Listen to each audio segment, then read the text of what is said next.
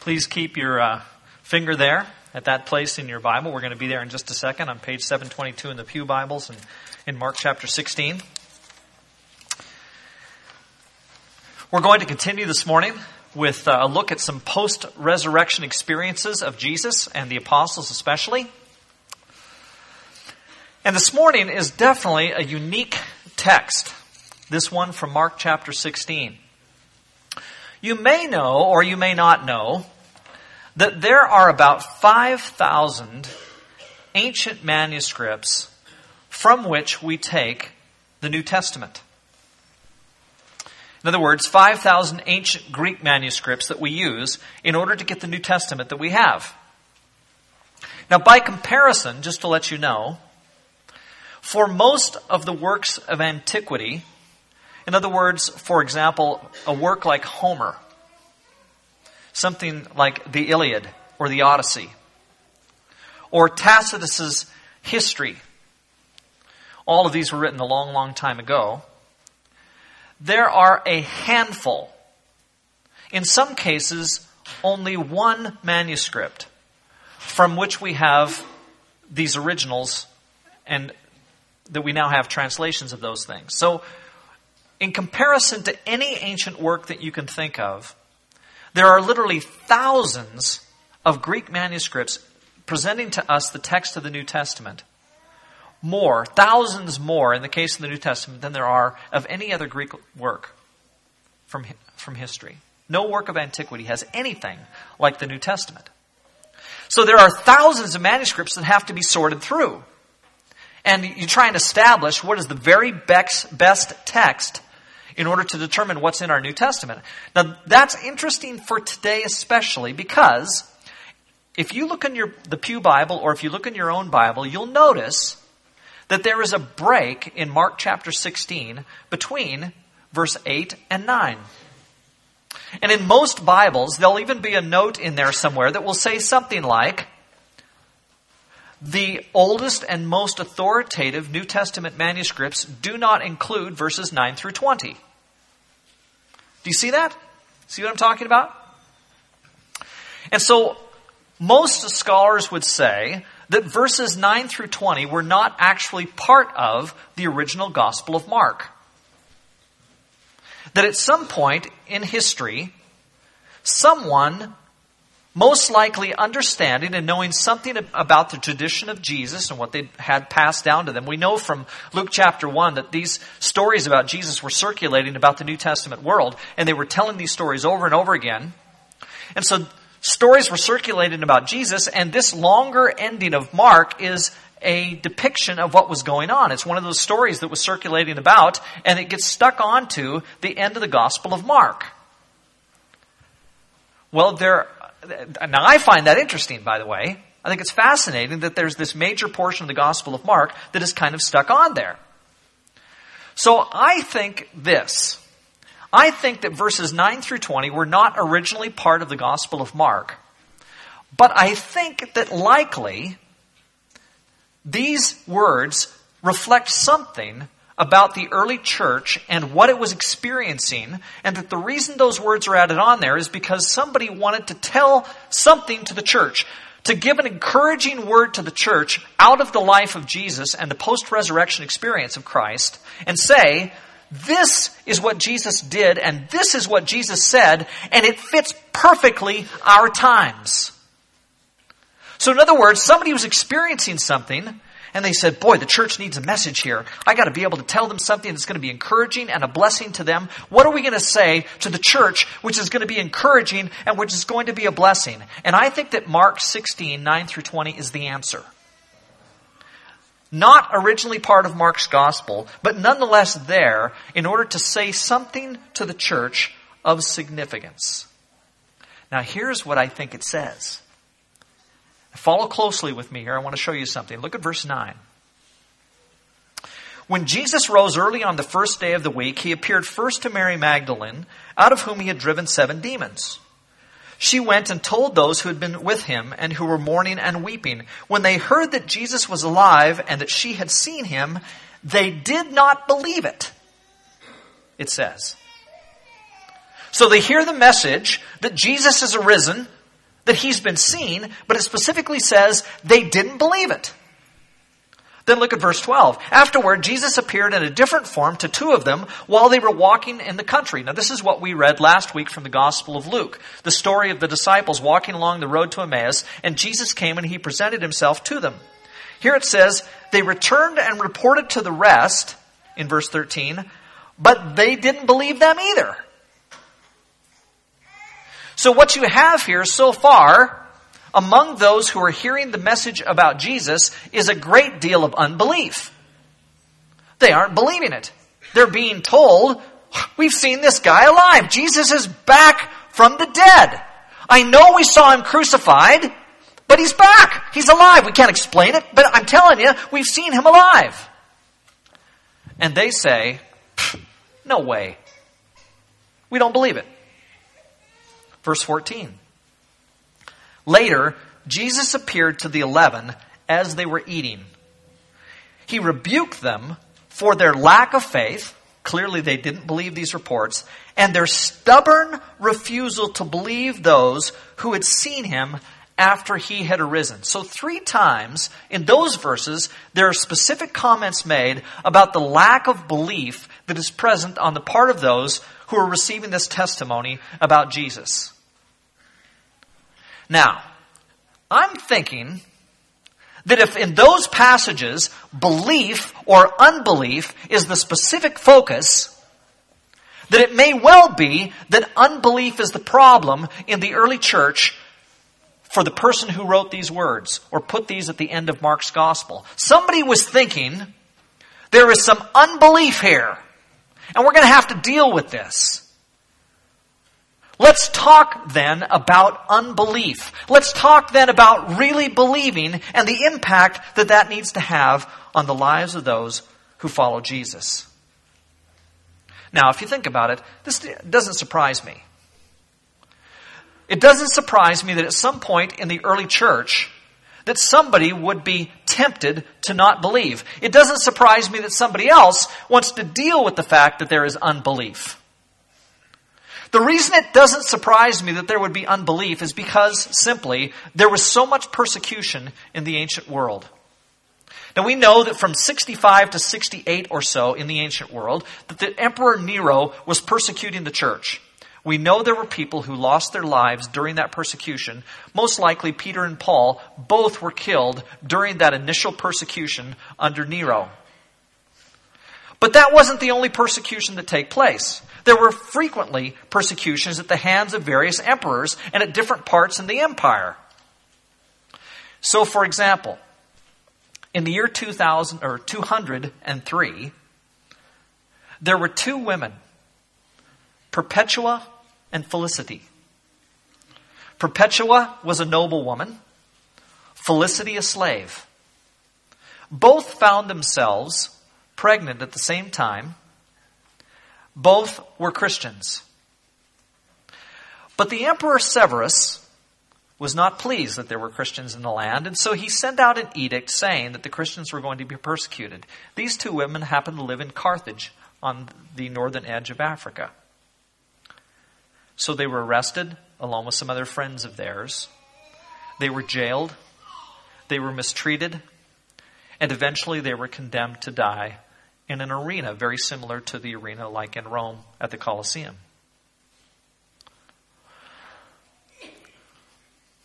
They prayed. They rejoiced. They grieved. Grieved not so much for themselves and the pain that they were going to experience, but grieved rather that they weren't going to be the fit servants of Christ for the rest of existence that a normal person would have. They wanted to have their lives carried out for more years of service to Jesus, but instead could see that their lives were going to end very shortly. So they were, in fact, taken into the arena. Their friend, what was his name? Saturnius. In the middle of the arena, they had built a mock bridge. And Saturnius was tied to the railing of the bridge so that he couldn't get away. And they loosed bears into the Colosseum and the bears attacked him and tore him to pieces. Perpetua and Felicity saw all of this. They themselves were taken into the same area and were both killed in much the same way, except at the end, Perpetua wasn't yet dead. And so when they went to do her in with a sword, she had to take the point of the sword and explain to the novice military personnel exactly where he needed to cut her throat in order to kill her.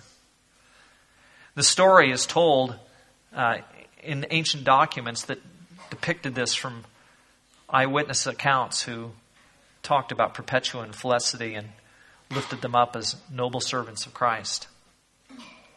And my point is that in the year 200, if they're going to turn the beasts loose on me and my friends, and if I'm going to be so torn up by animals that at one point I long to die, and say to the military officer here, plunge your sword in here so my life can be over, I think it might be tempting for me to disbelieve. I might just be willing to succumb to that kind of pressure. And I think that is most likely this kind of setting where a passage like this comes from. Where somebody said, we need to help Christians understand the need to be faithful. We need to understand that unbelief is not at all what God wants for us. He wants us to be faithful throughout our lives. So he encourages the Christians to remain faithful and to keep believing. Now in class today, we were in the process of talking about our own worldly situation and where we stand before Christ. And I was discussing with the class this morning some facts about where we stand in our world today. And you can't see this on the screen, but I can see it here, so let me read it to you. It says a recent study by the Barna Group's Kinnaman and Lyons, two researchers, shows that only 3% of 16 to 29-year-old non-Christians today express favorable views about evangelicals. 3% of 16 to 29-year-olds express favorable views about evangelicals. That means 97% don't. This means that today's young non-Christians are 8 times less likely to experience positive attitudes toward evangelicals than were non-Christians of previous generations, most specifically my own, the Boomer generation, which was thinking positively of Christians at about the rate of 25%. So today, the average 19 to 26-year-old looks at Christians and says, we don't like them. Why do we not like them? We don't like them because they're judgmental. We don't like them because they're hypocritical. We don't like them because they take stands that we don't take. My own generation, those born between 1946 and 1964, were thinking more positively about Christians at the rate of about 25%. Today, it's 3%.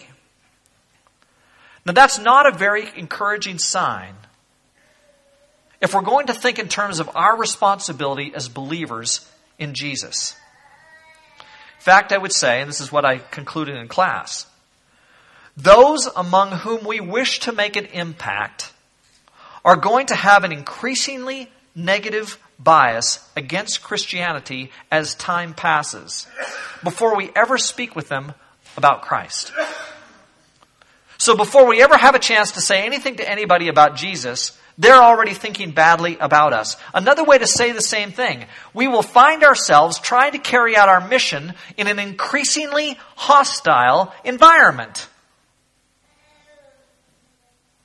We have a message about Jesus. We want to reach the world for the Lord Jesus Christ, one person at a time, but the message that they're receiving from us is not one, apparently, they want to hear. And the statistics on the animosity of those who don't like us as Christians is actually on the rise.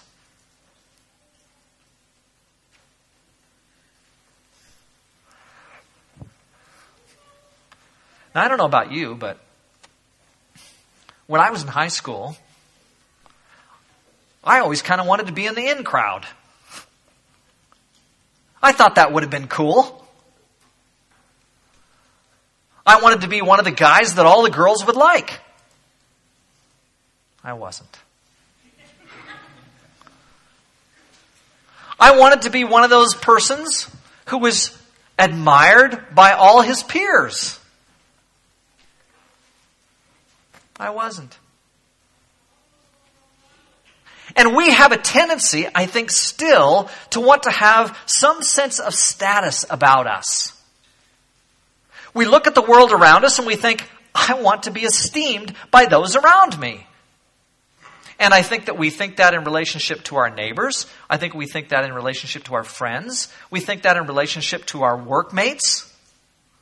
We'd like to think that we're esteemed.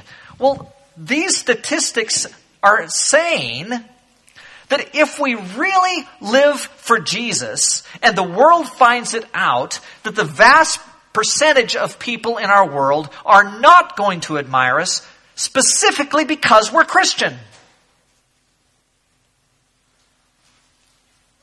And it looks like, if things continue in this way, that it's only going to get worse. It's not going to get better. And so if you wanted to be on the in crowd, if you wanted to be Mr. Popular, coming to Christ is not the way.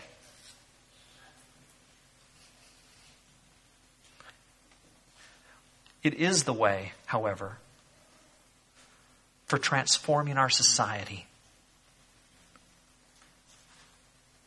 It is the way for making a difference in someone's life. It is the way, in fact, it is the only hope, from what I can tell, for the future of our world and all the people that exist in it. And if there's ever going to be anything good,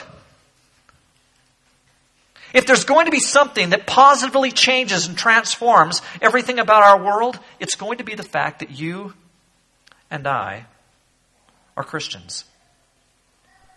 The fact that we choose still to believe. The fact that we're willing to put ourselves on the line the way that Perpetua and Felicity did for the cause of Jesus. What strikes me about their story is that the emperor could not begin to stamp out Christianity. He tried. I know how I'll get rid of this new faith. I'll just tell everybody who's a Christian that I'm going to kill them if they continue to be one. And it looks like that would have so much positive effect. We can just get rid of this. We'll just kill them out one by one. We'll stamp it out. And so we look today at the most dominant religious faith in the world. And it's because people, just like you and me, decided that in the face of that kind of persecution, despite the fact that the world does not look favorably on who we are in Jesus, that we're going to stand for Christ and be what He wants us to be. And we recognize that if there is a hope at all for our world to have any chance of being what God wants it to be, for people to live the kind of lives where we know that God will work in them and do something positive to bring about wonderful things for them in life, it's only through their faith in Jesus that that's going to happen. And today we trust in the same Christ. We trust in the same God who wants to work in us in powerful ways to transform our society and make things different through us, because Jesus is still working and alive in His church and making us what He wants us to be. And if we believe, then we have a chance to really transform our world for Christ. You know, you read this passage as you go on. Listen to these words. Verse 15 says, "Go into all the world and preach the good news to all creation." And so He still wants us to do that. And whoever believes and is baptized will be saved, but whoever does not believe will be condemned. So there's real sense in which we have to come to Jesus. He wants us to take that good news to the world so that they can hear and not receive the condemnation that those who don't know Christ will receive. And then in verse 17, it says, "And these signs will accompany those who believe. In my name they will drive out demons. They will speak new tongues. They will pick up snakes with their hands. And when they drink deadly poison, it will not hurt them at all. They will place their hands on sick people and they will get well." And the point is is that God is with His people. Now, I must admit, I don't see God working in all of these ways today. If He chooses to work this way, then praise the Lord. If He chooses not to work that way, then praise the Lord. But what is so clear to me is that He still wants to work in His church. He wants to do powerful things through His people. And because He's with us, the things that appear to be so damaging about our world and the attacks that come our way that look like they would just totally destroy the mission of the church cannot destroy the mission of the church. It can't happen. It can't happen because God is the one who is on the throne. It's because Jesus Christ is alive and well. It's because the Holy Spirit continues to work in the life of the church. And what God says to us today through this passage is, I want you to continue to believe. And if you believe in me, there are things that we're going to do together, He says. I have big plans for you, church. There are things that I want you to get accomplished in my name. But what I need from you is for you to believe. Now, it may be that the real challenge for you is not the possibility of the loss of life because you're a Christian. There are not any of us probably who any time in our lives will be threatened with losing our lives because we're Christians. Could happen. Sometimes things turn around quickly, but I don't anticipate it. What I know, though, is that you are faced with things constantly that sap from you your faith. There are so many things around us, me included, who are constantly faced with things that challenge my faith. They challenge my belief. People are saying to me all the time, there are scientific evidences that will destroy your Christianity if you just open a book and read about these scientific evidences. Now, personally, I've read those scientific evidences, not convinced. But that challenge is there. There are opportunities for me to see things and to participate in things that would destroy me morally. And you know those as well as I do, and you're confronted with them as easily as I am. And they will drag you away. And they will take you away from Christ. They'll destroy not just your spiritual life, but your life, if you let them. And they're as real as somebody saying, I'm going to tie you to this bridge and this bear will come and tear you to pieces. These things tear up our lives and destroy us. And in the face of those things, God wants us to continue to believe. And so, this morning, I want you to understand that God is with us. That He loves you. That He loves the church. That He wants you to stand strong for Him. And I want you to understand that He wants more than anything to do powerful things in His name through His people. And that if we but persevere and lean on Him, rely on Him, the way that Perpetua and Felicity relied on Christ, that not just you will be preserved, but that the transforming power of the gospel, the powerful impact that the church can have on our world, can be preserved and propagated through us.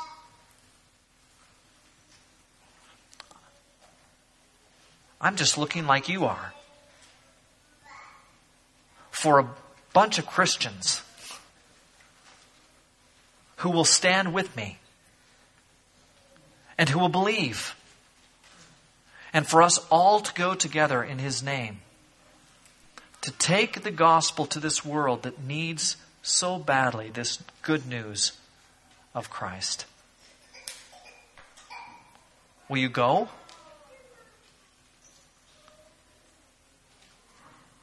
I pray you do. I pray you believe. Bow with me, please.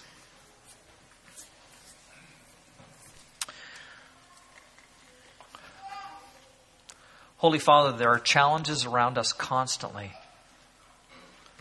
encouraging us, pushing us to not believe in you. There are voices constantly that drag us away, or at least try to drag us away, both from being your children and from doing your will. Father, the world and Satan uses every form of enticement to drag us and take us away from your will and from changing our world. Father, help every person here this week to stand strong for you. Father, help us to go to those who need you so badly, to make a good confession, and use us powerfully the way you say that you will, to answer the needs of our world. Work through your Spirit in us this week. Make us strong, make us effective for you. It's in the name of Jesus we pray. Amen.